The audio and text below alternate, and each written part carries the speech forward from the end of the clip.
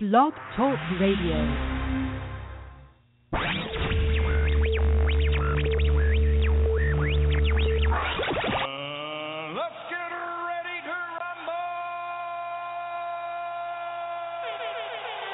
Time now for the GridironStuds Show. You can be All-American at least. Actually, I can do it now. You can do it now? Yeah, I can do it. But I'm trying to focus on my position. With your host, Chad Wilson. They hating on me, son. You know, I got to do something in the mix.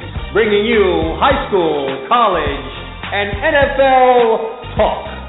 I don't lack a discipline. 皆さん You all need more discipline. True discipline. Come on, get a grip.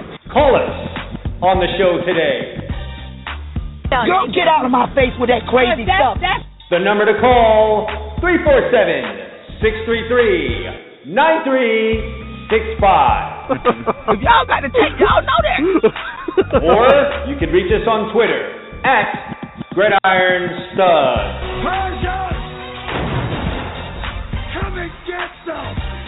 And now, your host, Chad Wilson.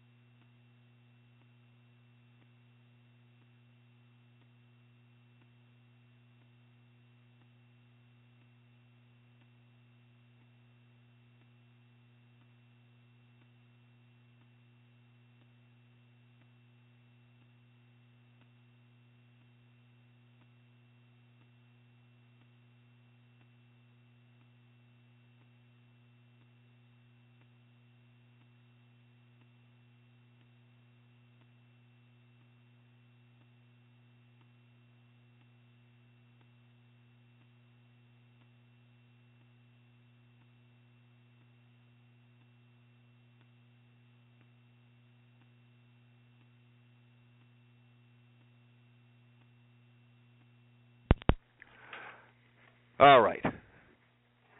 Apparently, I've been talking and no one's been hearing me, so that's unfortunate. But nevertheless, we are on. We are popping. And let me just try something here with you folks. Hold on right here.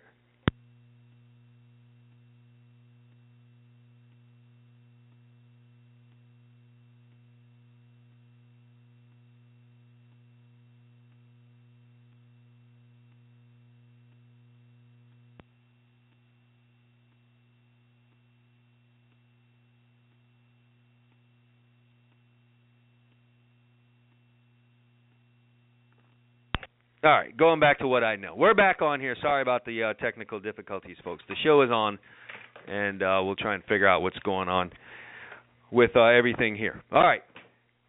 So my whole big, long speech to the class of 2016 that want to go on, we'll have to say that for another time, I guess. I've got Andrew Spivey coming up next. He's from Gator Country. Big one going down this weekend. The Florida Gators are going to take on the Florida State Seminoles. And this, not only is there going to be a battle going on the field, there is a recruiting battle that's going on. So we're going to need to talk about that. We'll do that with Andrew Spivey on and more when I get back on the Gridiron Stud Show right after this.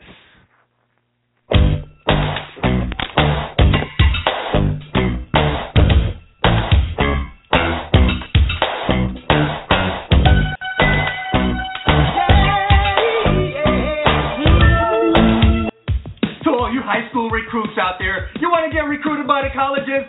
Step up and visit GridironStuds.com today. We got college coaches visiting. We've got people visiting. We've got fans visiting. If you want to be seen, get your video up there right now. It's easy. Create a profile. Takes 2 minutes. Stop playing games. Get off of Facebook. Take control of your future. GridironStuds.com is where you need to be today. Visit now, set your profile up, and let yourself be seen.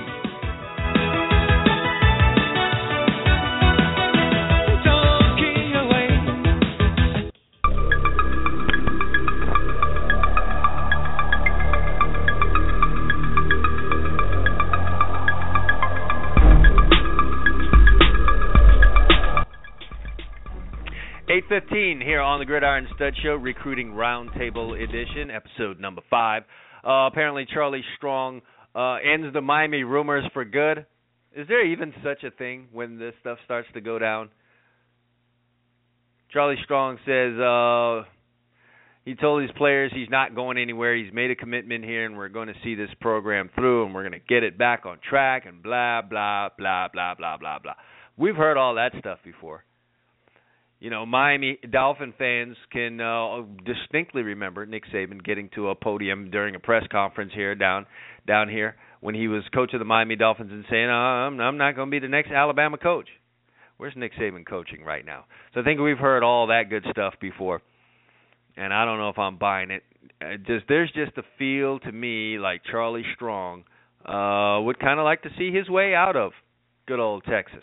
Not what it's cracked up to be, not what he thought it would be. Nevertheless, it's time now for us to talk Florida Gators recruiting, not Texas recruiting. And the Florida Gators are battling the Florida State Seminoles. And if you didn't know that, if you're currently concussed, now coming out of a coma, or otherwise fully inebriated or just stupid, you do need to know that. Florida's taking on Florida State, and there's several things that we need to talk about concerning that. And who better to have on than my man Andrew Spivey from Gator Country. Andrew, how you doing? I'm doing great, Chad. Let's not have another FAU game for a while. That was a little heart attack-ish. I think it was just to keep the fans on their toes. I'll tell you one thing. These Gator guys, this football team knows how to win tough football games. So they find themselves in a close, tight football game. Their nerves are going to be all right because they've been there before, time and again in this 2015 season. So if there's one plus out of all this, they're definitely ready for a tight ball game. That's for sure. He's making sure the fans stay until the fourth quarter, getting all that concession stand sales. Oh, yeah. I mean, concession sales stands got to be at an all-time high because every one of these games are a barn burner. But you know what? It does stuff like that against an FAU or a Kentucky and a Vanderbilt, and then, you know, you bring Ole Miss in and they, you know, hang a beating on them. So I know Gator fans are hoping that is kind of what the deal is when Florida State shows up Obviously, Florida State and Florida, two big in-state powers, and there's a lot of talent in the state. Despite the fact that there's a lot of high school talent, it seems Florida State and Florida oftentimes end up trying to get the same guy. One of those guys is Nate Craig Myers. What can you tell us about that battle there? If you want to put a percentage on it, Florida State, Florida, feel free to do so. But what can you tell us about that battle for Nate Craig Myers?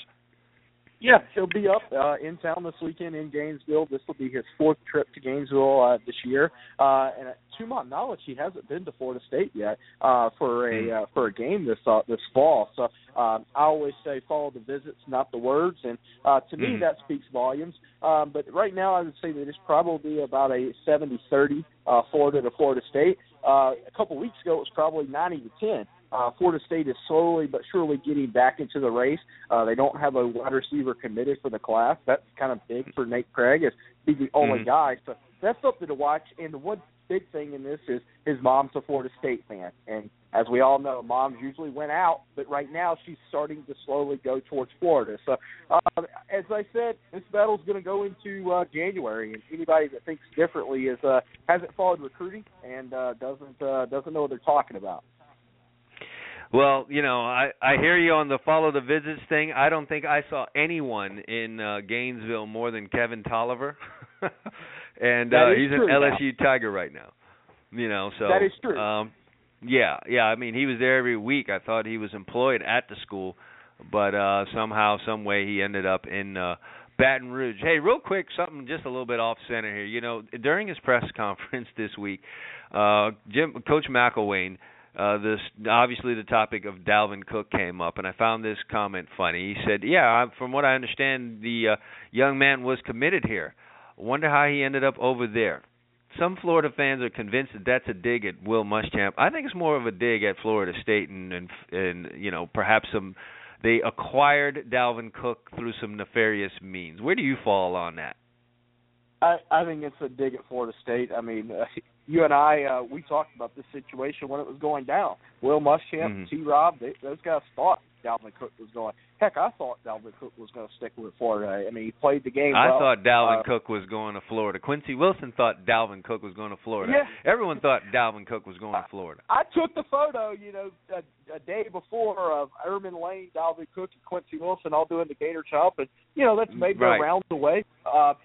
Quincy Wilson and I said at lunch before he announced, and he was like, "Oh, don't worry about it. He's going to Florida." So I think it's a dig at Florida State. The one thing I will say is this, is everyone takes shots at Dalvin Cook for the way he did it, and I understand the way he did it wasn't cool, but he's still a kid, and he's really a good guy. So, I don't take it personal with him. I think he's a good guy. I just think he maybe let the drama of the recruiting world get the best of him. Yeah, it's definitely a tough situation for those kids to make that decision. Let's talk about a guy at IMG, Shavar Manuel. My understanding is Florida State's in that picture. Florida's in that picture. What's the latest with him? Yeah, I think it's kind of right now, it's really a three-team battle between Florida State, and LSU. At one time, Florida and LSU were considered kind of the top two schools. With all the rumors going on at LSU, it now seems it's a three-team race. He's going to be on campus this weekend again for Florida. This will be his second trip to Gainesville. The other one was the Tennessee game. It's going to take an official to Florida as well. Going to take an official to Florida State. And I think it's a battle through January. The good thing for Florida is they don't have a defensive tackle committed right now. That's something that goes in Florida's favor. And he's also very close to Chris Rupp. Right now, I would say it's about a 60-40 Florida lean right now. But he's a guy that just doesn't talk to anyone. So we could be saying that, and it could be USC leading for it. That's kind of the guy he is. But if everything that we've been told is right, I would say Florida's the kind of the leader right now. Is USC even a possibility for him? Just threw that no, out there. I was just more throwing that out there that he's a guy that you want to go as far away as possible, huh? I got you. It's one of those deals where the media now knows everything. Twitter, kids talk about everything on Twitter. He's a guy that doesn't even have a Twitter, so that's how kind of under the radar he is. Yeah, highly unusual for someone in that age bracket to be rolling around like that. Let's talk about Felipe Franks. He's been the most intriguing story with Gators recruiting over the last week or two. It's not often you see a quarterback decommit or have any kind of cloudiness in their recruiting at this late in the process, but sure enough there is. What can you tell the fans about Felipe Franks and possibly becoming a Florida Gator? Well, I had to look on the map to make sure he wasn't from South Florida, because that was kind of a South Florida move of slide in. And he's a guy. Wow, we get such a bad rap down here, but yeah.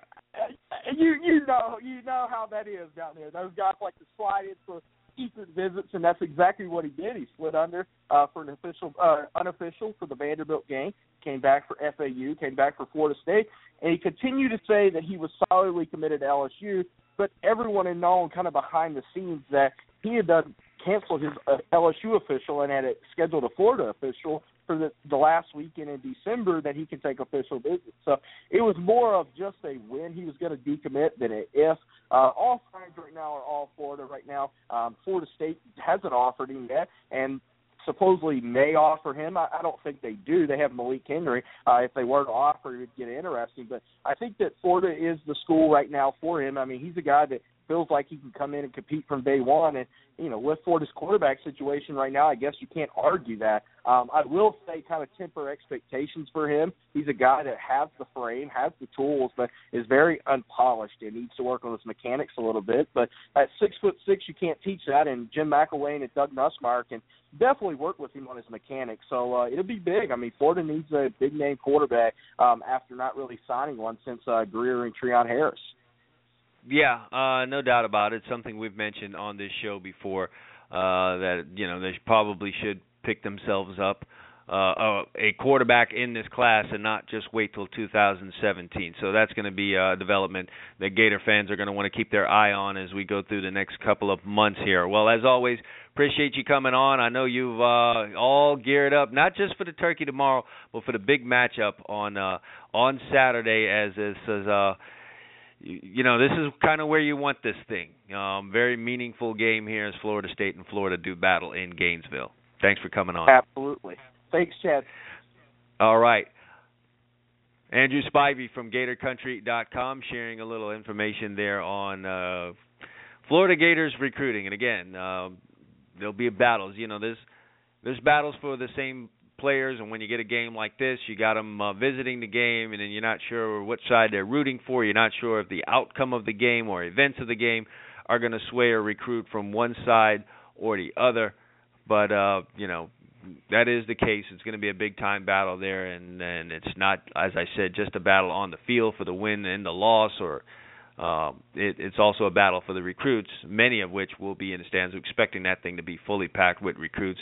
Sure, the game is sold out, but you'll have a ton of recruits in attendance, and, you know, you'll have to try and figure out what impact that is going to have, the results are going to have on the recruiting game. So, you know, that's the story there. I was waiting on Woody Womack. Don't know where he is. Probably basting a turkey. You know, Woody likes to cook. He's fancies himself as one of those. So we'll see if we can get a hold of him here pretty soon and get him on. But for now, we're going to skip over my man Woody Womack and fly on over to another guy that comes on quite frequently and gives us some of the best information that you can find on recruiting from anywhere around the country, and that is my man Ryan Bartow. Ryan, tell me you're home and that you're not out traveling doing recruiting with Thanksgiving being the eve of Thanksgiving. Tell me you're settled. The eve of Thanksgiving is one of my favorite days of the year, and I am in Fort Lauderdale, buddy. So, yeah, I'm very lucky in that regard. That's one of the many things I'm thankful for. Good. I was going to rip you if you told me you're in somewhere in North Dallas somewhere trying to run down some the latest information on a possible, TCU recruit. Good to know that you take time out for family. Well, hey, let's get into this whole thing. There was an interesting article out. Today is the first day I saw it. I'm not sure when it came out, but it was Dennis Erickson talking on Mario Cristobal and possibly being the coach at the University of Miami. What were your thoughts on that article? Yeah, I mean, I did the story.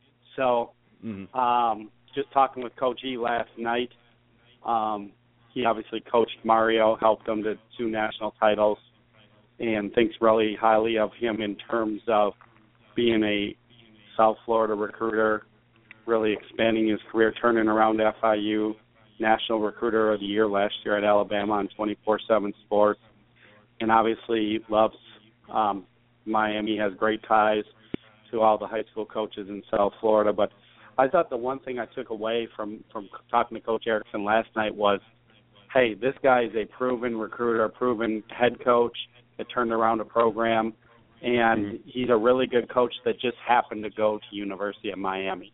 Other people look at it the other way, but I view it that way. So that's the biggest thing I took away from him. Yeah, sounds like a pretty strong endorsement for Mario Cristobal from a former coach at the University of Miami.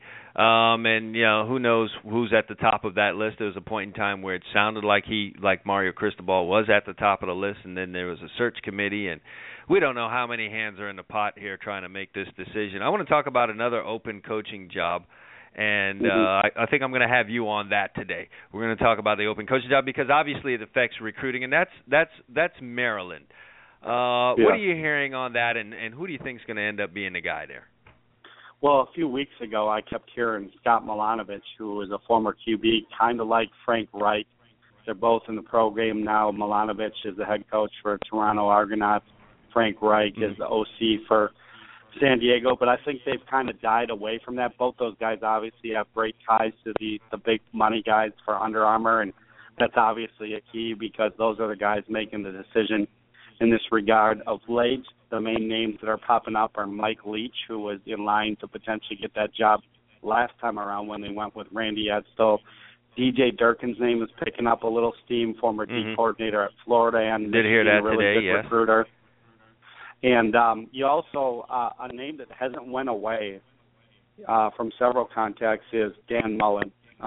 He's kind of ran his course in terms of he might have gotten the most that you can do and the most wins out of Mississippi State losing the QB, so might be ready to maybe get in on the front end. And Maryland's an intriguing job in terms of this Under Armour money that's about to be invested in that program that could definitely give them a potential boost for a job that's regularly a C-level job. Yeah, everyone saw what Nike did for Oregon, and we're wondering if that is the same course that they're looking to follow up there with Maryland and Under Armour. Obviously, Under Armour is very competitive with Nike, so there'll be pressure to try and do the things that were done for Oregon. So, yeah, it does kind of take itself off of being a regular job and now moves it into another area. The big story and talk today, and with regard to open coaching jobs, has been the one at South Carolina. And finally, it sounds like Kirby Smart, after being put up for about 100 jobs since being a coordinator at Alabama, kind of looks like this will be the one that he would take. And he apparently seems to be the guy that South Carolina wants, and there's high mutual interest there. Does this happen? I think it happens unless Georgia comes open. 2 weeks or 3 weeks ago, we thought Georgia was going to come open. Then you don't hear anything for about 2-3 weeks. Now in the last 24 hours, you're hearing it potentially could. So I think that's the only hang-up there for Kirby, because obviously he'd like that job more. But if Georgia doesn't come open, it seems like he's their number one guy right now. And all indications, he's a good fit in terms of not only a proven track record, but he's a Southeast recruiter. And to recruit the Southeast is a different monster than recruiting any other part of the country. So you got to have those ties and those connections and know how to recruit this area. Yeah, and then it sounds like he may hold things up there with South Carolina's choice. He may ask them to delay to see, and then will South Carolina hold things up, knowing that you're kind of being played second choice here.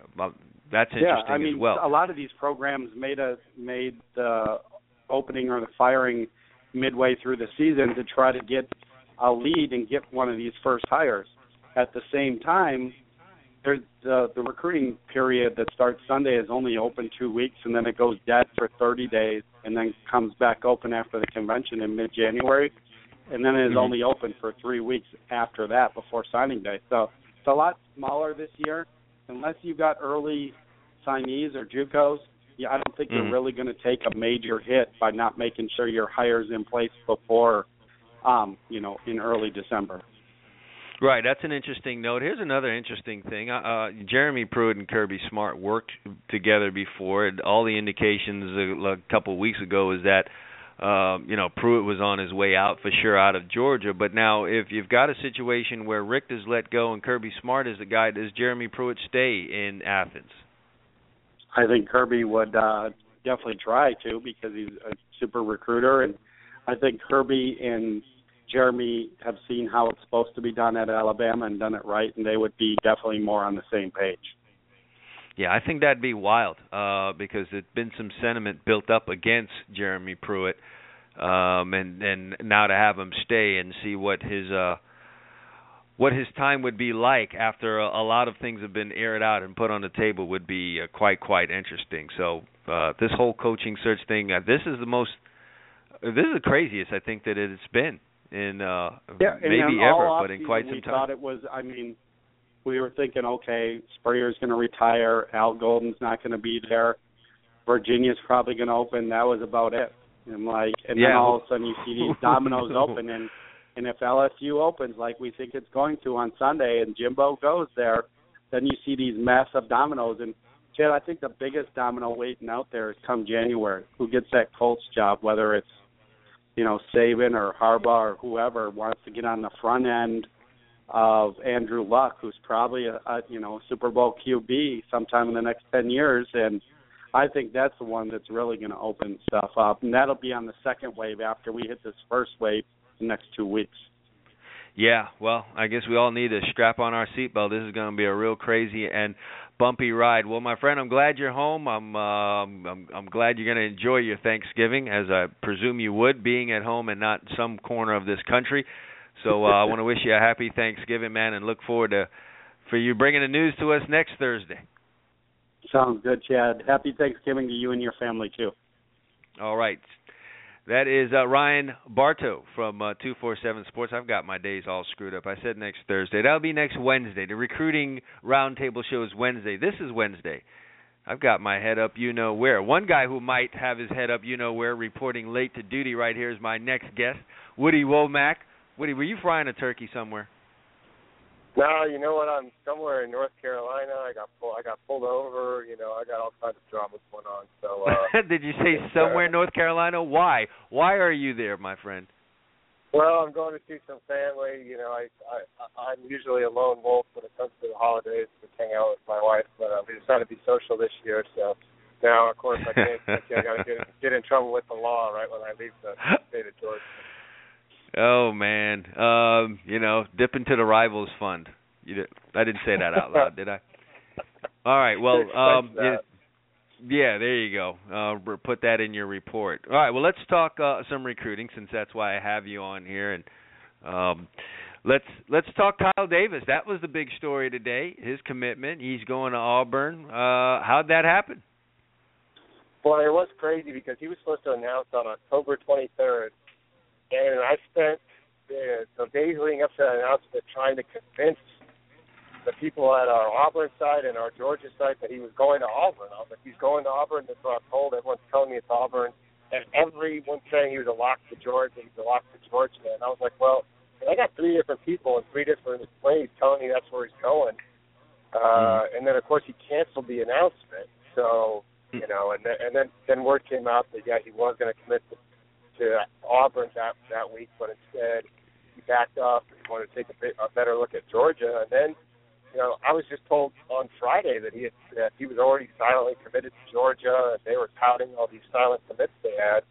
Well, next thing you know, here we are today. He makes a decision. He commits to Auburn, and then it turns out he had told them he was coming for a while, and sometime after that first flash announcement in October. Now he's in with the Tigers, and I personally think it's a good fit. I think it's an excellent fit for him in their offense. I think for Paul. Yeah, because I was going to ask you, it's November 25th. Signing day is February 4th, I believe, this year. That's, in terms of recruiting, that's 2.5 years away. are they going to be able to hold on to this guy until then, since there's so much speculation as to where he was indeed going to end up? Is this it? Well, I think they can. I think he's going to enroll early. That's what he says. Now, he's really gone underground with the media. I'm not sure what happened between him and something happened between him and a reporter. It wasn't me. If I'm involved in enough stuff, it's usually publicly. So yeah. It's not Silent Woody, we know. Right. Somebody pissed him off. It wasn't me, so he's not doing interviews. But the plan is to enroll early. I actually broke his commitment the first time he committed to South Carolina back in summer of 2014, and I remember him having to okay it with his dad. His dad was the one now that wanted him at Auburn, and I think I think that's what happened here. They came to an agreement. And I don't think there's much time really for George to flip him, but I know some of the other kids that are headed to Georgia aren't going to give up on him until the last minute, that's for sure. Yeah, I expect the full court press there on that. Jacoby Stevens decommits from LSU. That's probably not going to be the last one. What happened there? What is it because of the Les Miles mess, or is there something more going on there with Jacoby? No, that's it. And, I've known Jacoby for a few years. As you know, I rent in Georgia, but I own the state of Tennessee in terms of recruiting news. So Jacoby, he loves Louisiana. He considers himself a Louisiana boy, but he couldn't take the drama, and there was a lot of people in his ear. People were saying even if Miles stays, they're going to fire him next year. And I think he got nervous, and his family got nervous. I think he's going to step back. I would be shocked if he doesn't end up back there when a new coach is in place, if that's what happens. But he's going to take some visits, going to enjoy the process a little bit, and then I think, I would think Florida State's probably one of the biggest options for him right now. I think he likes them a lot. Alabama's coming after him hard, so expect him to take a look around. But if they get everything stable in Baton Rouge, he'll end up back to Tigers. Okay, well, the final thing I want to talk to you about, I noticed some funny tweets about Georgia high school football players in IMG Academy. Is there something going on there that we need to know about? Fill us in. Well, you always, my mouth always gets me in trouble on Twitter. I've been hearing at least, I think I got at least 3 4-stars expected to head south, which takes them off my plate and gives Rob Cassidy more work to do, which I'm always in favor of. But right. Nothing's set in stone yet because the guys haven't left. But I'd expect a few players from a few big-time programs, maybe people who didn't make it as far in the playoffs as they thought they would, or maybe a couple guys that are still playing. But it drops a few Easter eggs. But I would expect a few players to end up down at IMG. And sometimes you have the opportunity to go down there and focus on football full time. That's the best move. So I don't begrudge anyone for making that decision. Well, good. I've got your man Rob coming up later here on the show, but you two guys are doing good work with your podcast there on Rivals, and it's the name of the podcast is a name I love, Commitment Issues. Tell us more about that and how our listeners could find you guys on that podcast. Well, they can find us. Just search on iTunes for Commitment Issues, and it's also at Rivals Podcast on Twitter. We got a new episode up right now, and it's we talk about Southeast recruiting issues, and then we talk a little bit about normal life stuff. I complained a lot about Thanksgiving meal choices this week, so really on topic. If you want to hear that, and a few other big time news items as well. Good. Well, love that. I mean, you do a good job on this show. So does Rob. So the two of you guys together must be a pretty good coming together right there. And so definitely going to check that out, and the listeners should check that out too. Woody, appreciate you taking time. Well, you probably need to blow off some steam there anyway, since the law caught up with you. So I'm happy to assist you with that. And you do have a happy Thanksgiving. I appreciate it, Chad. All right.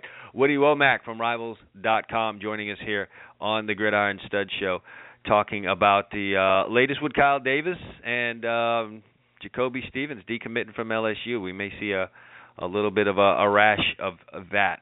All right, moving from that on to a little bit more Southeast recruiting, and I've got Corey Bender on from Scout.com, and he's here to talk with us about a couple of things that have going on and going down around here in the local area, and that's the University of Miami. The first of which is they had a big-time commit today. Let's talk about that, Corey. Yeah, absolutely. Desmond Phillips is a local kid at Miami Jackson that definitely plays quarterback for them, but he's a guy who will be transitioning to the slot once he gets to Coral Gables.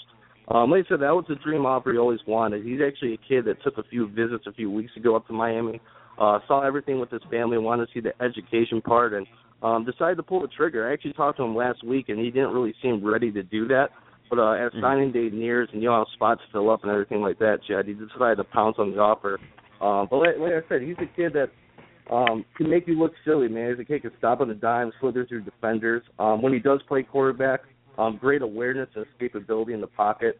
But like I say, he's at best when he's navigating through the open field as a ball carrier, which he'll be doing when he gets to Miami. But like I said, another big a kid I think that definitely deserves more offers than he does now. He has a few Power 5 offers in addition to Miami.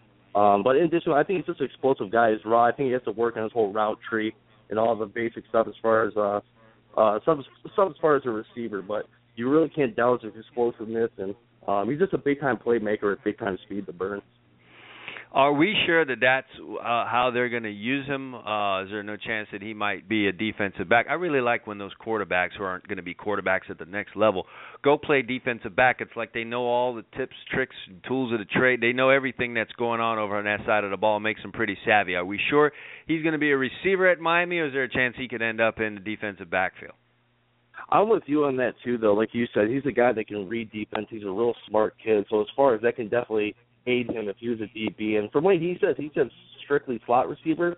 But as far as his size, his makeup, and just his approach to the whole game and just all the work he puts in, he's a smart kid that definitely puts in the work to be the best he can. But he tells me strictly he's going to be slot receiver. But as far as his skill set, as far as how he could transition, I could definitely see him playing some corner down the line. But as of right now, I know Miami strictly likes him in the slot.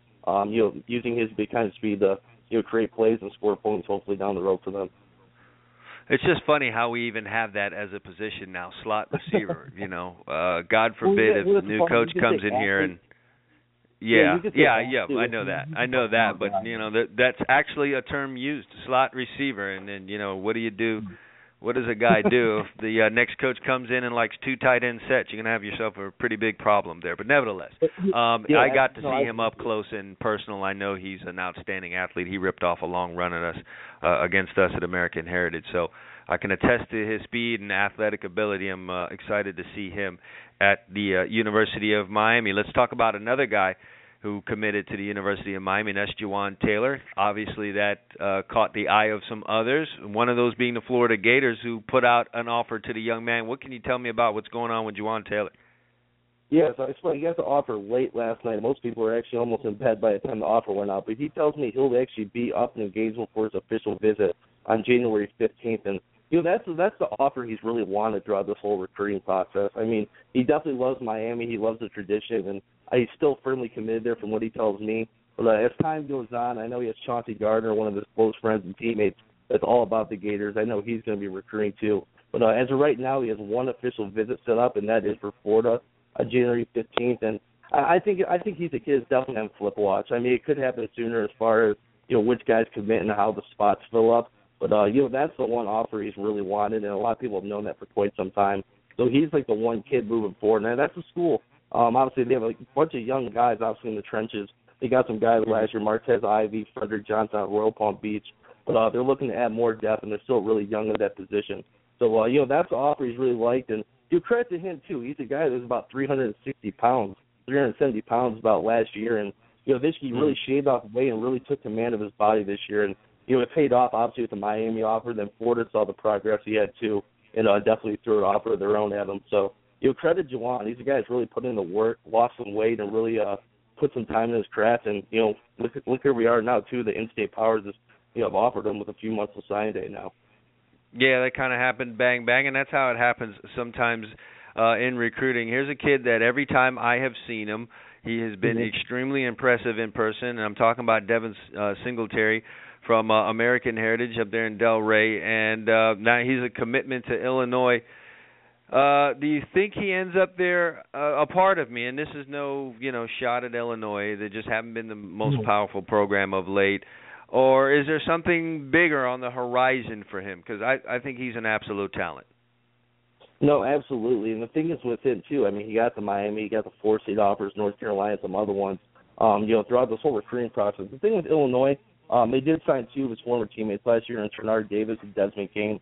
So that's one school Illinois has really kind of seeked out over the last few years. And, Bill Cubitt's still on the staff, the intern head coach, and he's the one that, really took command in their recruitment overall as far as the Delray Beach kids. And that was the comfort part as far as him committing there. The one coach that he knew real well was still on that staff. But like you said, with the coaching turnover, with them trying to find a new head coach, it wouldn't shock me if he ends up somewhere else. And he obviously has the talent to do so. And like you said, he's not the biggest kid, but he's a shifty tailback. I mean, impressive vision, a real patient runner.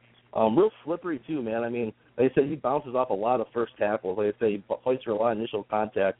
For a kid that's only 5'8", 190, pretty good in the screen game, too. And, the one thing, watching his film, like I said, he's not the biggest kid, but you watch his film, I mean, he's pancaking. Some blocks on the perimeter, they line him up in the slot. And receiver, he's pancaking, corners in the run game. He's putting his shoulder down and putting guys on their back in the run game, going off tackle, too. So he's a guy that plays much bigger than his size, but, don't let that fool you. He's a shifty kid, but he can run with some power, too. And, having 1,700 yards this year, having a monster senior year. Yeah, has already done some pretty good work here in the postseason. So I'm looking forward to him. Whether it's Illinois or anywhere else, he definitely plays with a lot of passion, and that tends to go a long way in the whole college football deal. Well, hey, listen, man, I want you to have a happy Thanksgiving, get back to the holiday festivities, and look forward to hearing from you next Wednesday. Cool, Chad. Thanks for having me on, man, and enjoy Thanksgiving with the family, man. Thanks a lot. Thank you. Corey Bender from Scout.com on here talking Southeast recruiting, mostly the University of Miami on there, so I appreciate him coming on and shedding a little light on their newest commitment, Desmond Phillips, very exciting player, as well as Jawan Taylor and Devin Singletary. And from Corey, we're going to head back to a rivals guy, and it's Rob Cassidy, who's been known to have information on the University of Miami, but we're going to go somewhere else with you. I just read off something in the opening segment, and again, let me introduce you to the folks. How you doing, Rob? Rob Cassidy on with us. Say hello to the listeners. Chad, how are you, man? How are things?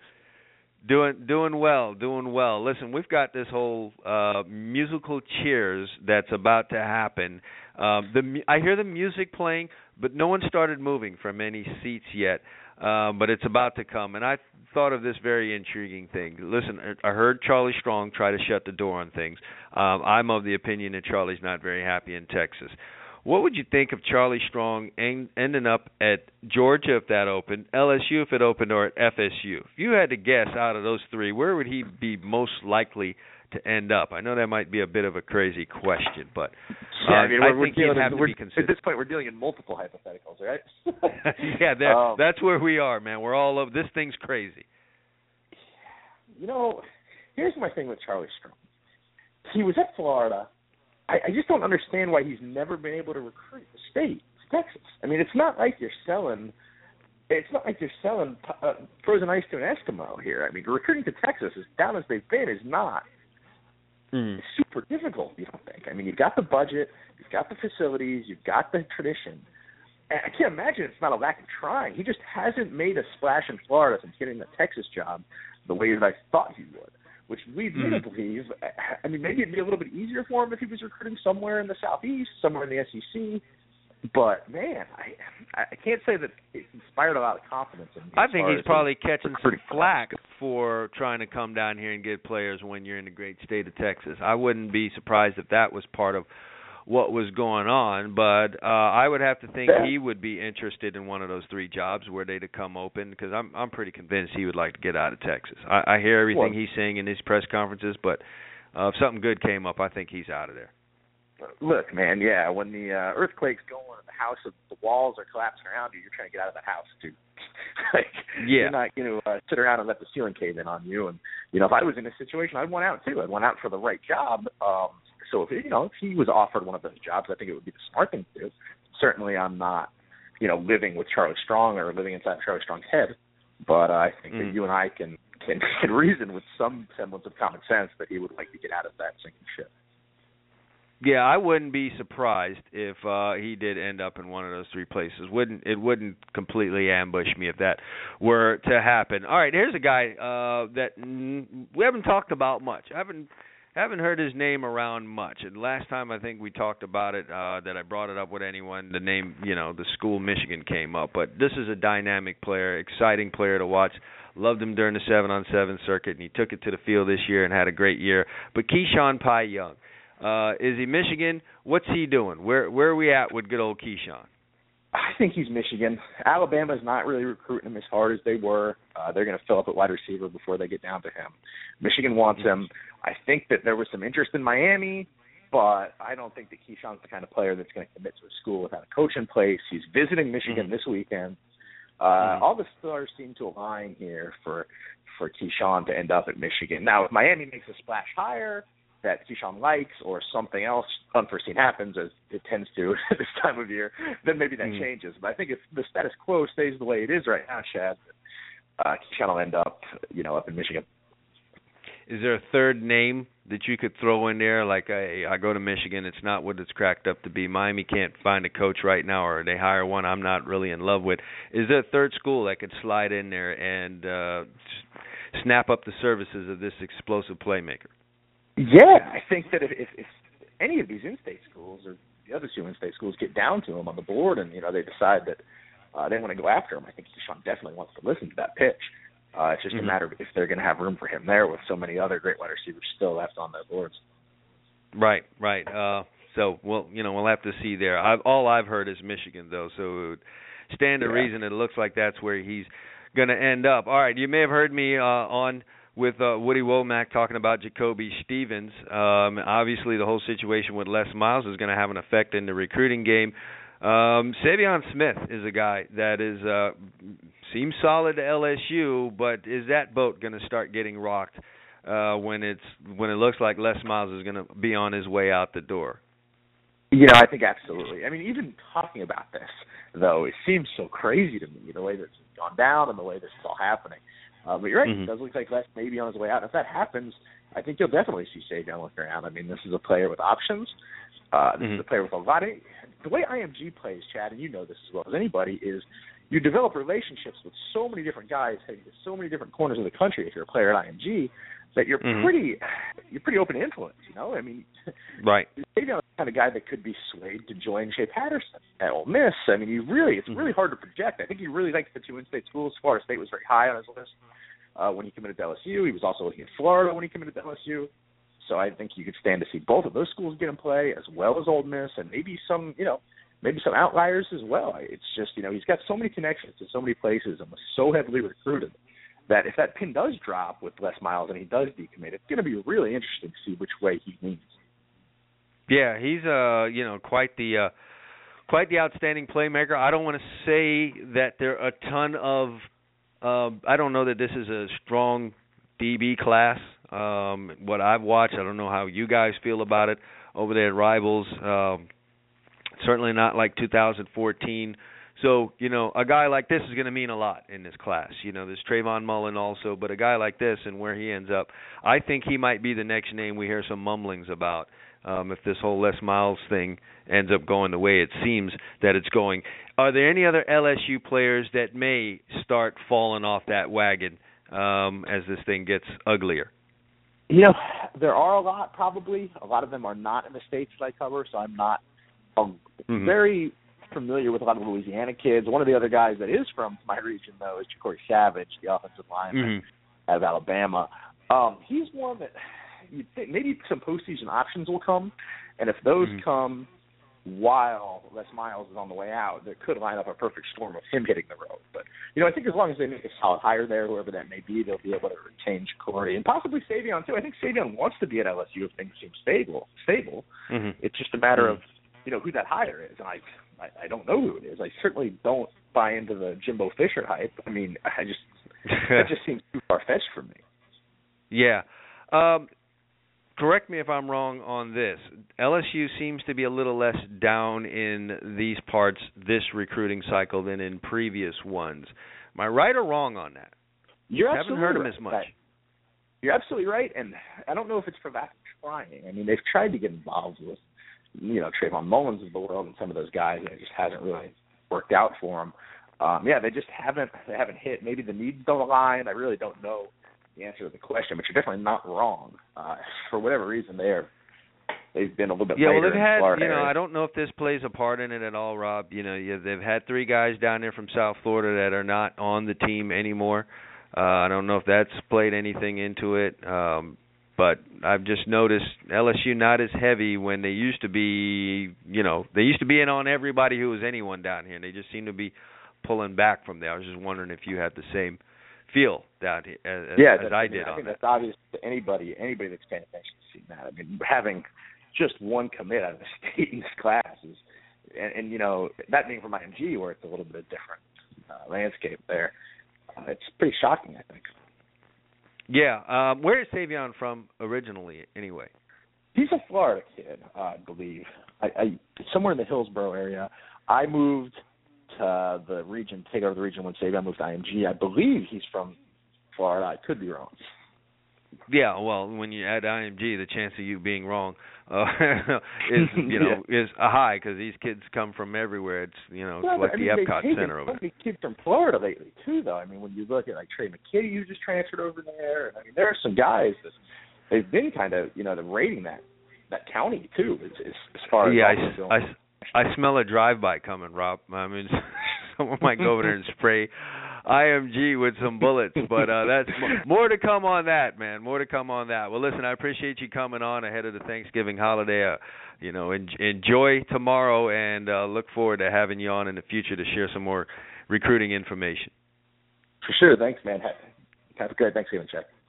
All right. Thank you. That's Rob Cassidy from Rivals.com. He joins up with Woody Womack to do commitment issues. So do check that podcast out. You can find it on iTunes, and you can also head over to Rivals.com and find the podcast there. So I appreciate him coming on and giving us the latest and greatest information on those particular recruits. And as always, he's a little late, and he can afford to do that, though, because he's all the way out west. My next guest, Greg Biggins, is on from Scout.com to talk West Coast recruiting. Man, thought I lost you there. Got to have the West Coast, man. I'm sorry, man. I got some college issues with the daughter, so I'm all good. All good now. I apologize, though. Yeah, I know how it is. Shoot, life gets in the way. I've got several of my own, so I know how all that goes. Well, you guys are in the middle. I love the playoffs in California. Just really, really exciting stuff. You guys seem to be able to get some really, really great matchups as you go through the playoffs. And, no shortage of that again. I want to start off with someone that you seem to be campaigning for. I've had a chance to look at him. Looks like a pretty good football player out of Bishop Vermont. Toriano Sweet, what can you tell our listeners about him and why he needs to be a little bit more paid attention to by the colleges?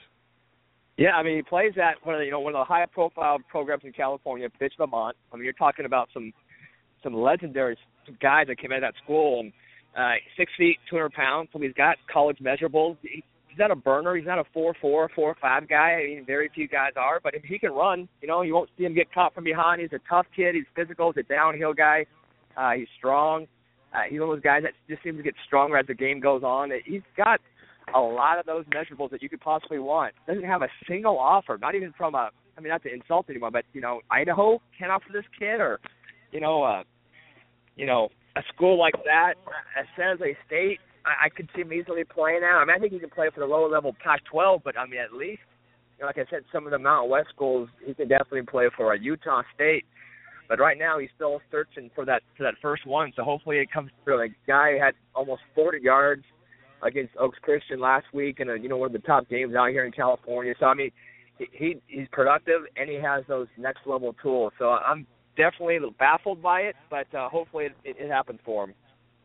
Yeah, 380 yards to be exact to lead Bishop Vermont to the 61-40 win over Oaks Christian last week. I bet that was a hell of a thing to watch. I know about Bishop Vermont. My cousin went there. I kind of, on the low wanted to go to Bishop Vermont. So good to see that school still doing well. And this kid rushes for 380 yards. What's the reason that he doesn't, if you could throw a guess out there? What's the problem? I mean, my only guess, and I'm just guessing, is he's not, one of those 4.4, 4.5 guys. So, but again, there's a lot of backs that don't have that speed, that have D1 offers. So, grades, I mean, he's not getting to Harvard, but he's got, he's going to qualify. He's a qualifier, so he's a good kid. You'll wonder at some point, is he being, blackballed by someone? I don't know that answer. I know he was suspended for one game earlier. It was kind of a controversial deal where a lot of the players of the team were actually, going to sit out with him because they felt he was wrongly suspended for a game. So, again, I'm not sure if that's what it is, but you talk to the guy, he is a good kid. I mean, I would go to bat for him. So, I don't know, Chad. I mean, he's a guy who I think can play. Well, you know what? Hopefully, any angst or anger he might be feeling about the lack of interest in him from the colleges fuels him to continue putting up efforts like the one he put up last week. I think the fans would be the big beneficiary on something like that. One of the big matchups that you've got coming up on Friday, I believe, Friday or Saturday, is Centennial taking on Mater Dei, two very strong programs in Southern California. I'm sure that game's going to be packed with prospects. Tell us about some of the big prospects that are going to be taking the field in that football game. Yeah, I mean, start off with Centennial. They're a top 5 program nationally. Every single year, Matt Logan over there does a phenomenal job. They played twice last year. Last year, Centennial knocked Mater Dei out in the semifinal, so here they are back again. I think this year both teams are better. I think Centennial especially is better. Javon McKinley, a receiver that we've talked about a number of times already, he's their headliner, elite kid.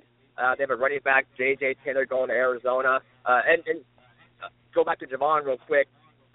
Notre Dame, Washington, UCLA, Oregon are his top schools right now. He's got one more visit left to UCLA, December 12th, and he's going to announce at the Army All-American game. J.J. Taylor, University of Arizona commit, not real big, about 5'7" on a good day, maybe $170, but he is so quick, lightning fast, great hands, explosive, great secondary. All four of their DBs are going to go somewhere. Chacha Uloa as a Stanford commit, just one of those instinctual guys, ball magnet, turnover machine.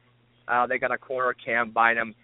He's going to be going to Cal. The other corner, Kentrell Love, going to Washington. USC just offered Kentrell Love a couple weeks ago, and I know he's going to give them a hard look. So those are just a few of the guys. And then for Mater Dei, their headliners, Curtis Robinson, an elite linebacker, top 100 player nationally. He's a Stanford commit. And then Frank Martin is a big-time offensive lineman, a guard/tackle.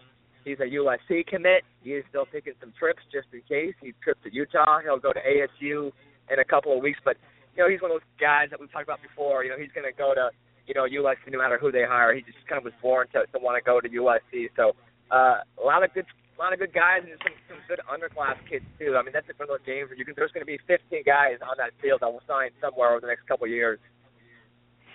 Yeah, and well, I wish I could go out there and see this matchup. Looks like it's going to be a really, really great one, and you're going to have a ton of talent out there in the field, so I can't wait for the reports on that one. Let's talk about a guy, Michael Pittman, 18 catches last week. 18 catches. Did they play with 11 guys on defense in that matchup last week between Bishop Vermont and Oaks Christian? I mean, it just seemed like there was a whole lot of going off on there offensively. But this young man, 18 catches last week against Bishop Vermont, and that's in a game with Tyler Vaughns, who is highly recruited, highly thought of. What about this guy Pittman pulling down crazy numbers? And here's the thing. I mean, he wasn't just doing this against, some, good high school guy who can't play in college. I mean, first off, he was covered in the first half by Chris Gaston, who's a UCLA commit, 6'1", real long, physical guy, and Pittman took him deep about 2 times and kind of jumped all over him. Second half, they put Vaughns. Tyler, obviously, we talked about him a ton as a receiver. He's a real good corner. I mean, he's got that long frame. He's real smart, instinctive. They put him on him, and it didn't even matter. He again went around him, threw him. They put Trayvon Sidney against him, who's also a USC commit as a slot receiver, but also a really good cover corner. He almost gave him a concussion. My goodness. I mean, did they consider putting a parent on this kid at some point? That's crazy. the only thing they didn't do, what I thought they should have done, I mean, they were up the whole game, so it's like, they lost the game because of it, but they never once tried to maybe bracket him. They never once tried to maybe put a safety over the top. They pretty much single covered him and just kind of played, with your standard, cover two, but they didn't really double him much or pay him extra attention. I would have, because he was really their only offensive threat. Oaks has a really good tight end who they didn't really even feature because they just kept going to Pittman over and over and over again. But I tell you what, you and I both love Tyler. We both love Javon McKinley, Theo Howard. Mm-hmm. If you watch Michael Pittman in this game, you would have thought that there's no way he is not the number one receiver out west. I mean, he's 6'5", with a young-looking face, so he's not done physically maturing. He can run. He's so tough. I mean, he plays football receiver with a defensive mentality. He's really, really physical going for the ball. He runs after the catch like he's trying to hurt someone. I mean, he is just a tough, aggressive kid. And well, you're talking about a kid that's still probably got some development in him. He's 6'4", 205 pounds. Is he going to stay at receiver if he keeps on growing like this? And that's been my whole thing. He played on Keyshawn Johnson's summer 7-on-7 team, and this he couldn't catch a cold. I mean, it was one of those deals where, you never want to put too much value on shirts and shorts. So when you're talking about receivers and corners, you should be able to put a little bit, right? I mean, that's one. That's what this thing's about. Yeah. Yeah, linebacker, no. Running back, no. Quarterback, not really. But if you're a receiver corner, I mean, that 7-on-7 was made for you. And he couldn't catch, body control. He looked awkward, almost uncoordinated, trying to adjust to any ball, throwing a little bit behind or above him. All of a sudden, the pads come on, and the guy looks like Megatron out there. I mean, it's bizarre. The first time I've always saw him as a defensive guy, outside linebacker. He plays safety, and he's really, really good. But at 6'5" and growing, you don't see too many 6'5" safeties. But as an outside linebacker, a pass rusher, kind of that Anthony Barr type, I thought he had a chance to be a great defensive player. But he has his heart set on offense. He loves offense. And right now, to watch him this year with the pads on, I think he can play offense. So recruitment, it's going to be interesting. Early UCLA commit, flip from UCLA to USC. And now a lot of talk is that he is potentially close to flipping back over to UCLA. So, you don't see that very often. Never kid see that. Commits somewhere, flips. Yeah, that would be crazy. That would represent some kind of crazy coup by Jim Moore Jr. if he's able to pull that off. So, on top of him putting up these numbers, we've got a little bit of mystery surrounding this guy. So that's gonna be very, very interesting, and like a nice size looking athlete there. So we're gonna have to see what happens there. Well, we don't get to be out there much, so and it's easy to talk about the guys that are heading the list at Scout.com, and they're in the top 100 of all of the recruiting sites. Give me some under-the-radar guys that we haven't talked about yet on this show that are getting things done in this postseason that we might want to keep an eye on. Yeah, I mean, obviously the guy that we mentioned, Toronto Sweet, is a guy who I think they can play. I think another guy, a receiver from Alamany High School.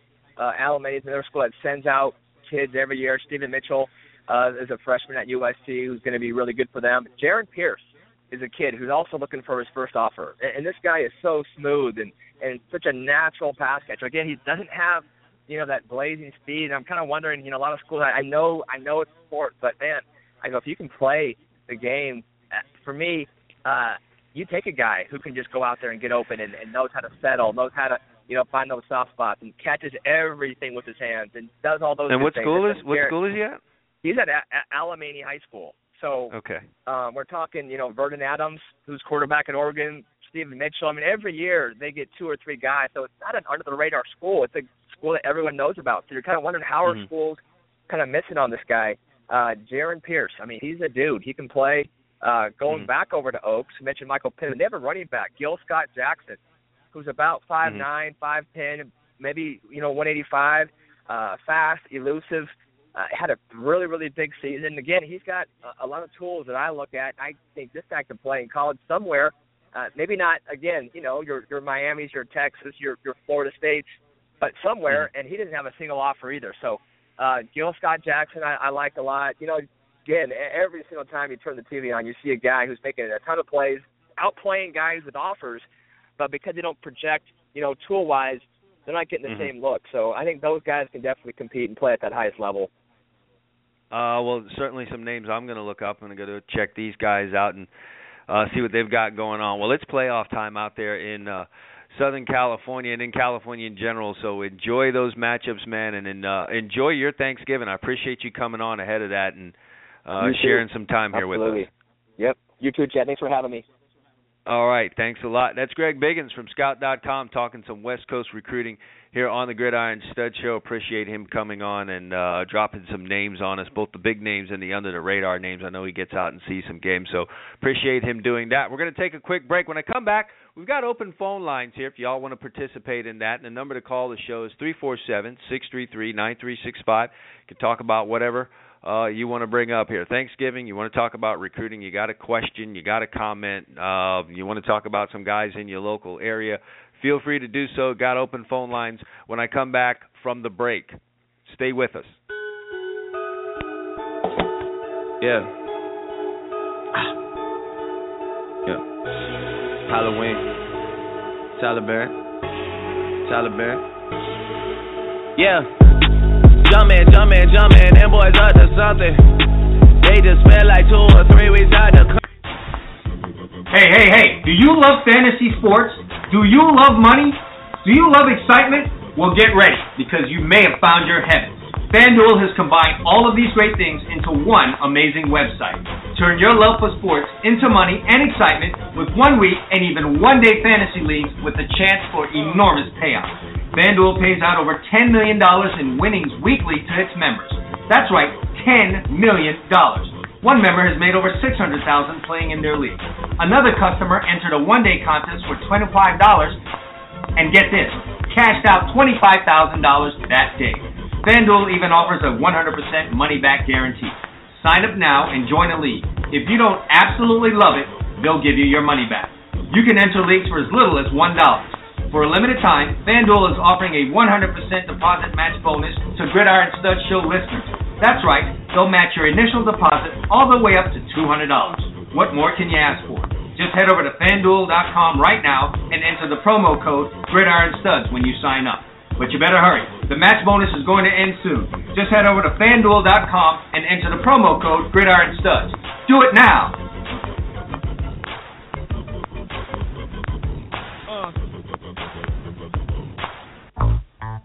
You want the truth? Well, here it is. Speed kills, and in no other sport is that true than in football. Speed gets you to the end zone. Speed gets you to the ball carrier. Speed makes you a winner. Do you want championship-type speed? Do you want speed that kills? Then Complete Speed is what you need.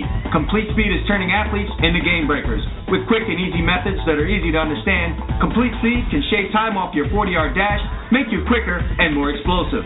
They have a clear progression, drills, and exercises along with specific instructions. They also have proven sample workouts and programs for you, the individual, or for you, the coach. Speed is what you need, so hurry now and check out Complete Speed. Just go to GridironStuds.com/Complete Speed. That's GridironStuds.com/Complete Speed for more information right now.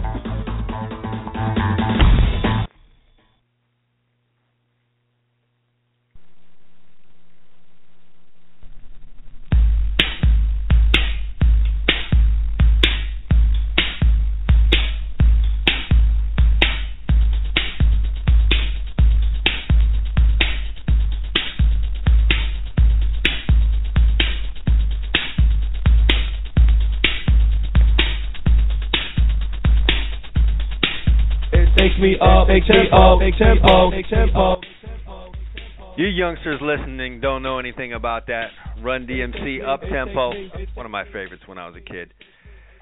That's a little throwback Thursday ahead of Thursday. Nevertheless, we're back for the final segment of the Gridiron Studs Show, the recruiting roundtable edition. I just ran through the roundtable of recruiting reporters, and we got a little open phone line session here if you guys want to take part in it. I don't have Neil Cool on today. There's no Clutch Like MJ talk. There's no one to get all bent out of shape. I don't have anyone. There's no need to call me. Listen, it was funny last week. I had open phone lines, and the thing was packed, man. They were on here looking to just destroy this guy. It's a good thing I got Neil Cool off the phone because they were ready to go off. I thought the funniest part, though, was when I had someone call me like it was customer service, and they asked me for about refunds to the message board that Neil Cool was running. I mean, where did this guy think that he called? He thought he called Best Buy or some kind. I'm not customer service. What was this guy talking about? But nevertheless, you got open phone lines right now if you want to participate in that. The number is 347-633-9365. Call with your recruiting question. Call with your comment. Don't be as scared. Feel free to do that. Again, 347-633-9365. If you're not able to reach a phone, and I couldn't understand at all why that would be the case, because everyone's got a phone in their hand right now. But if you can't, and you're available on social media, you can send a question or comment to me there at GridironStuds. Let me see if I've got a caller here that's got something on their mind. Caller, you're on the Gridiron Stud Show. Did you have a question or comment? Indeed. I definitely got comments. I guess we'll get to the questions later. Sure. I guess the first thing would be, with all the turmoil in college football, with who should get fired, who's going to be fired, why are we still sitting here acting like some of these people are qualified for the job? Because we got a lot of people who got over during the days before the coaching game became so competitive, and you had elite coaches, filling conferences. And now some of these guys are being exposed. I'm in Georgia, so you already know who I'm talking about. Well, look, let's jump on that one right there. Let's attack that. You think Mark Richt should be out at Georgia? Oh, no question. I don't even think it's something that needs to be pondered long. This guy's been there a long time. He won back when the conference wasn't as stable and strong as it is now. And ever since then, even with all the top recruiting, and in a state like Georgia, which has such a huge, a huge section of 4- and 5-star players, and even 3-star athletes that can come in and change the program, the fact that he hasn't won is an indictment, and the fact that what Saban has done kind of tells it.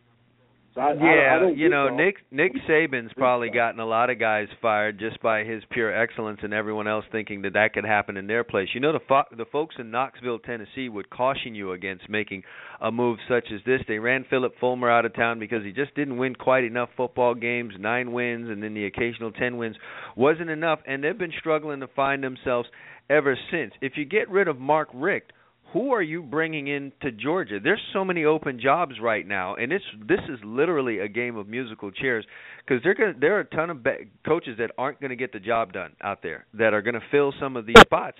Who do you want to fall in? Who do you want to fall in Georgia's chair? Well, it's not necessarily who I want to fall in the chair, because this is a different day and age.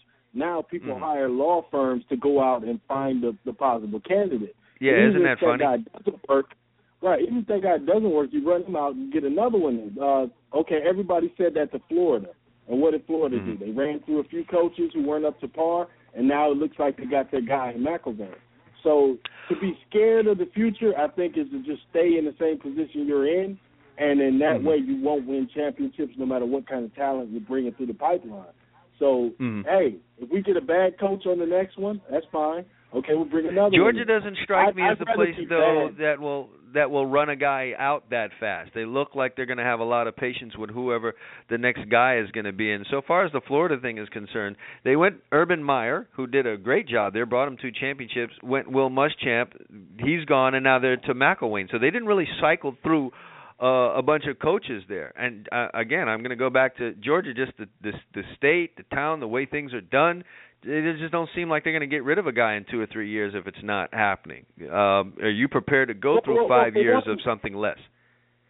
Yes, definitely, because sometimes you have to bottom out in order to find the right person. It's similar to the NBA. When you see a team try to rebuild on the fly and they end up with that 6th seed, and they get that 6th seed every year but never get further than that, sometimes you do have to bottom out. And I don't think there's anything wrong with that. And I think fear in any fan base leads to mediocrity. And if you're fine with mediocrity, with that huge amount of money that you're spending on that school, as far as the football program, then I don't even consider you a real fan. I just consider you somebody who's going to be happy with 10 wins and losses every year. But 10 wins not good enough in Georgia. I mean, you got to do what Alabama's doing, because you feel like that's just something that should be done? 10 wins not enough? Well, it's not necessarily a thing of you have to have a dynasty like Alabama, but you have to at least be in the mix every year, and every once in a while you win one. Hell, Les Miles is getting run with a ring on his finger. Where's Mark Richt's ring? You see what I mean? So that's why. Would you take Les Miles? Because Les Miles is going to come available. Would you like to see Les Miles walking the sidelines in between the hedges? Age of his life, he seems like a guy who wants that spurier spot to where he'll give it a shot, and if it doesn't work out, he may retire. But Les Miles seems to be winding down. Great coach, highly disrespected, and the people who assume things about his intelligence don't understand that man has an economics degree. So, yeah, I'm a Les Miles guy, so I respect the dude. But LSU. Well, I know you've probably done this. You've probably done this either in your own mind or with a group of your friends around the so-called water cooler.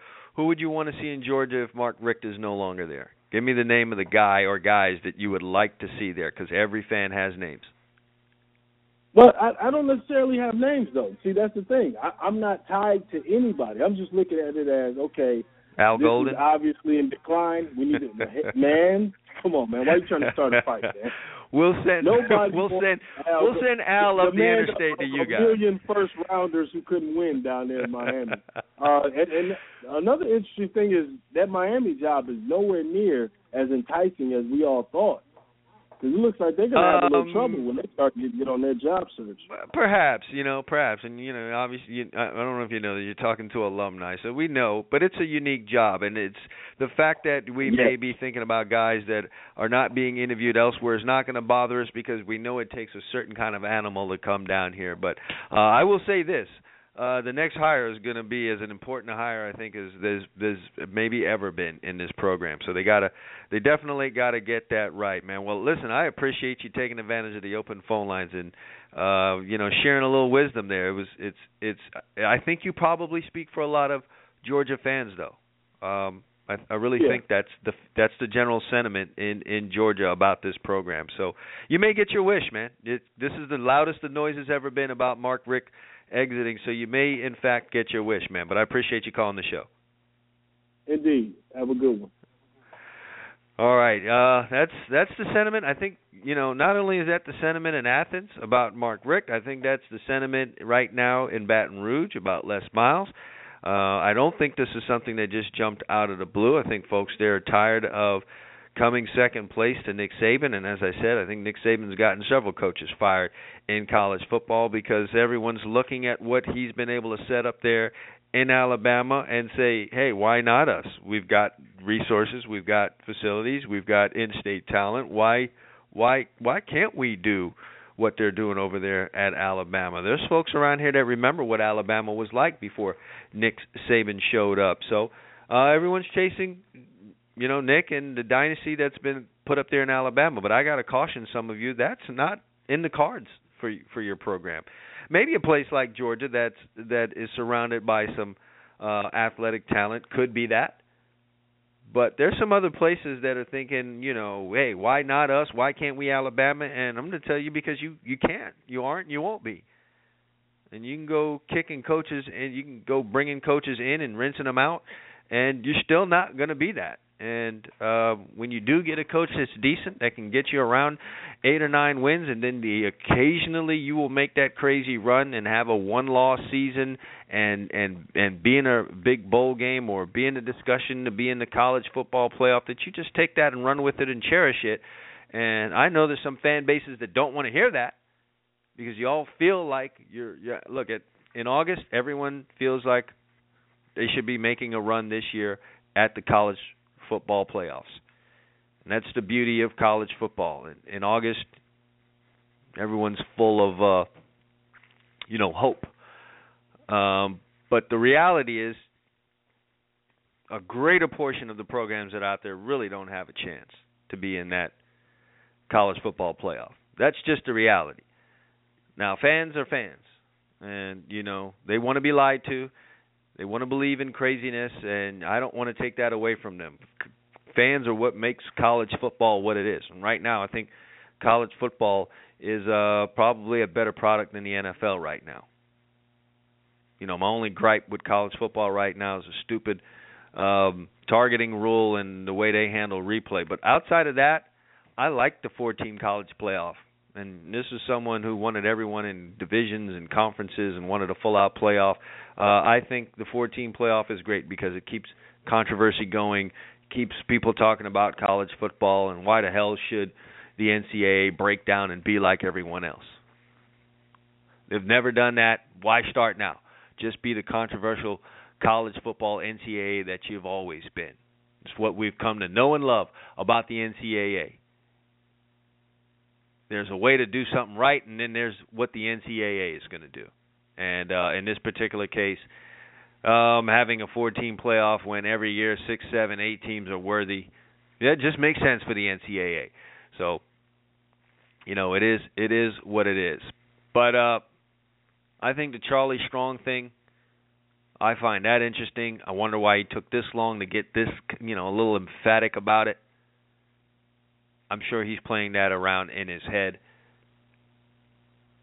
If he doesn't get hired at Miami, if he's not a strong candidate for Miami. And to my last caller, by the way, let me jump off on that, where you have law firms and search committees.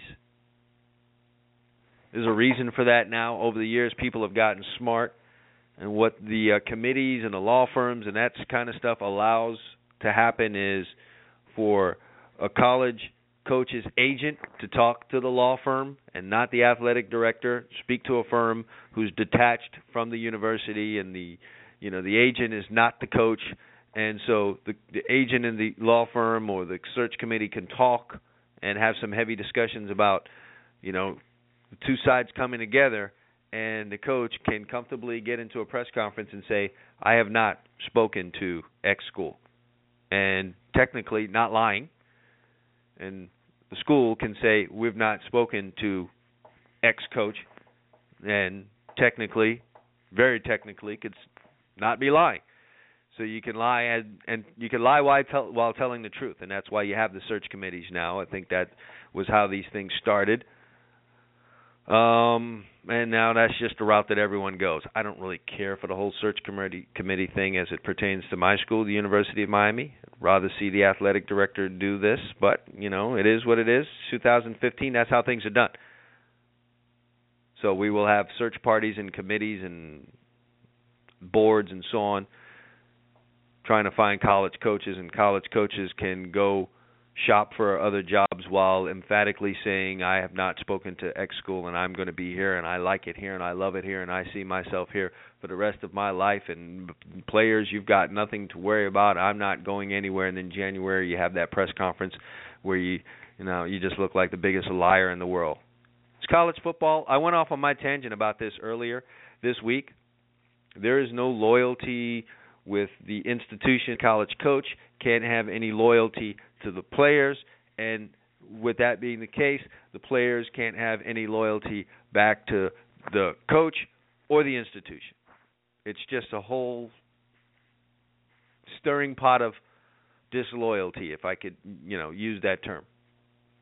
No one's loyal to anyone in this game, and that's what you've got going around. So players are in a hurry to leave out of the schools. The moment they start playing as a freshman or a sophomore, they're already thinking about getting out of there after their junior year. Some of the frustration that players run into is growing attached to a coach who then leaves for another job, and then another coach comes in, and, there's that awkward period, and once you warm up to that guy leaves as well. So, player gets frustrated, throws his hands up, and be like, man, I can't count on anybody here. They're in and out of here, so why not me leave? This is why you're getting record numbers of juniors leaving. Now, you're talking about guys not even ready, guys who haven't even really done anything on the college football field, ready to go because they've just had enough. You could feel the lack of loyalty. You could feel it as a player. And it existed when I was playing this game, but certainly not to the level of where it is now. There's more coaching turnover than ever before. And I'm not just talking about head coaches. Assistant coaches, that thing is like it's like a door to McDonald's at 8 o'clock in the morning. They're in and out of there. So it's hard for any of these players to build any kind of relationship with their coaches. And isn't that what this whole thing is built on in the recruiting game? Isn't that how the recruits are landed? You build a personal relationship with the recruit. That's what you do. That's how you land them to the specific school. It's through relationships, and then lo and behold, players there, a year into it, coach is gone. And now you can't really even blame the coach. It may sound like that's where I'm going with it. Blame the coach. They're monsters. How could they do that to the kids? Well, the system's not set up to any loyalty to them. Because if there's ever a drop-off, the moment there's a drop-off in any kind of performance, the institution's ready to get rid of the coach, so he's left without a contract. If you're not moving in this game, let me put it to you this way. As a coach in college football, you're moving constantly. You're either moving up or you're moving down. And by staying somewhere, the chances are you're probably moving down at most places. Unless you're at a place like Alabama that has a dynasty going on, just by being there, your value continues to grow. Ask Kirby Smart. He's still being considered for jobs heavily after having said no several times over several years. The fact that he has been at Alabama and they continue to win at and play at a very, very high level every year has allowed Kirby Smart to be in this same job but continue moving forward and ahead. And now it looks like he will eventually make a move and take another job and be a head coach finally. But at most other places, staying stagnant, staying in the same place, means you're probably moving down. And that's how these coaches look at it. So if you're at a place 2-3 years and you haven't been promoted at that particular university, so if you're a position coach and haven't been moved to coordinator, you're actually moving down. You're losing value in this game, and the chances are you might lose that job right there and be that fired coach. It kind of has to be a situation where you go in, you achieve, people are looking at you and want to pull you, and that's how you kind of want to move from place to place. You don't want to be getting fired, even though that's a part of the business, a heavy part of the business. You kind of want to try and avoid that whole situation. So you want to make moves off of promotions, not being fired. Kind of hard to be getting fired and getting a better job soon thereafter. It's difficult. You get fired as a linebacker coach and get hired as a coordinator. Hard to do. It's rare. So if you're a linebacker coach and another school wants you to be a linebacker coach and they're going to pay you a little bit more money, maybe you do that. And you keep moving into a better and better situation, and eventually someone sees your work, sees that you've kind of moved up the ladder a little bit, and then they decide to offer you a coordinator job. And now you're a coordinator, and then you go from coordinator, now you start eyeballing a head coaching job. Because if you stay coordinator too long, there's a chance you start losing that job. Then you get bounced around. And college football coaching is a funny business. And again, it's not any kind of a business where loyalty is promoted. And there isn't any one entity in the whole college football cycle that is loyal. And so you might be sitting around wondering, well, what are we teaching the kids? Well, frankly, we're probably just teaching the kids life. That's just what it is. That's how life is in the big city. They move around. Well, I try to tell kids, pick an institution. But though I say that, it's very difficult. I don't care what you tell these kids. They really are going to pick 9 times out of 10 on off of a relationship. Because in life, people buy other people. We don't buy products. We buy people. You can have the greatest product in the world when you walk into the store, but if the person trying to sell it to you is a complete and total moron, an idiot, someone you don't like, chances are you're not going to buy that product. We don't buy products and services. We buy people. And that's what's going on in the recruiting game. And the coaches know that. So there's that rush to build that bond and join yourself up with the player. Get them to buy you. You can get them to buy the school. You can get them to buy anything. And the greatest recruiters know this. The greatest recruiters do that the best.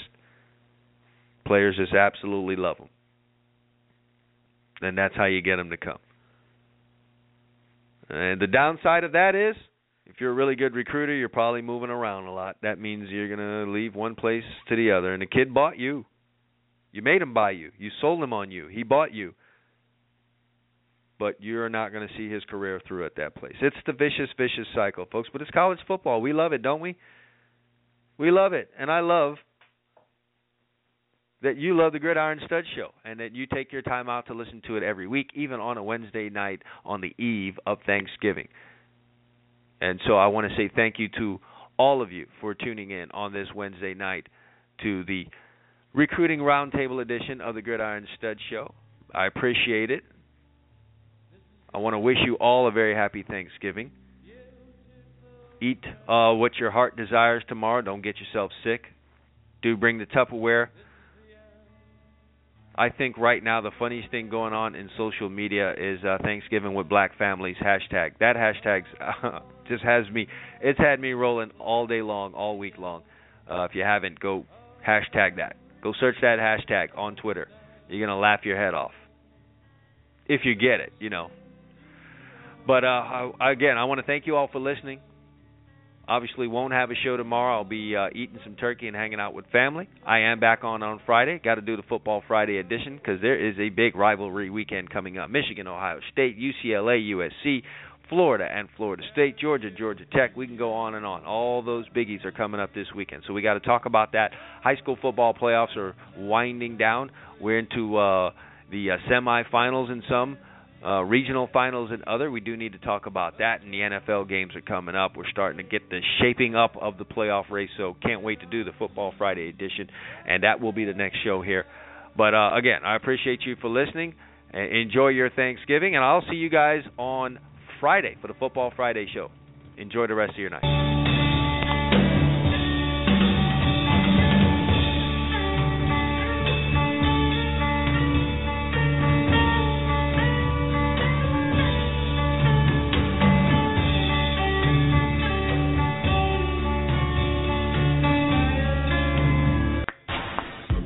Hey, do you love fantasy sports?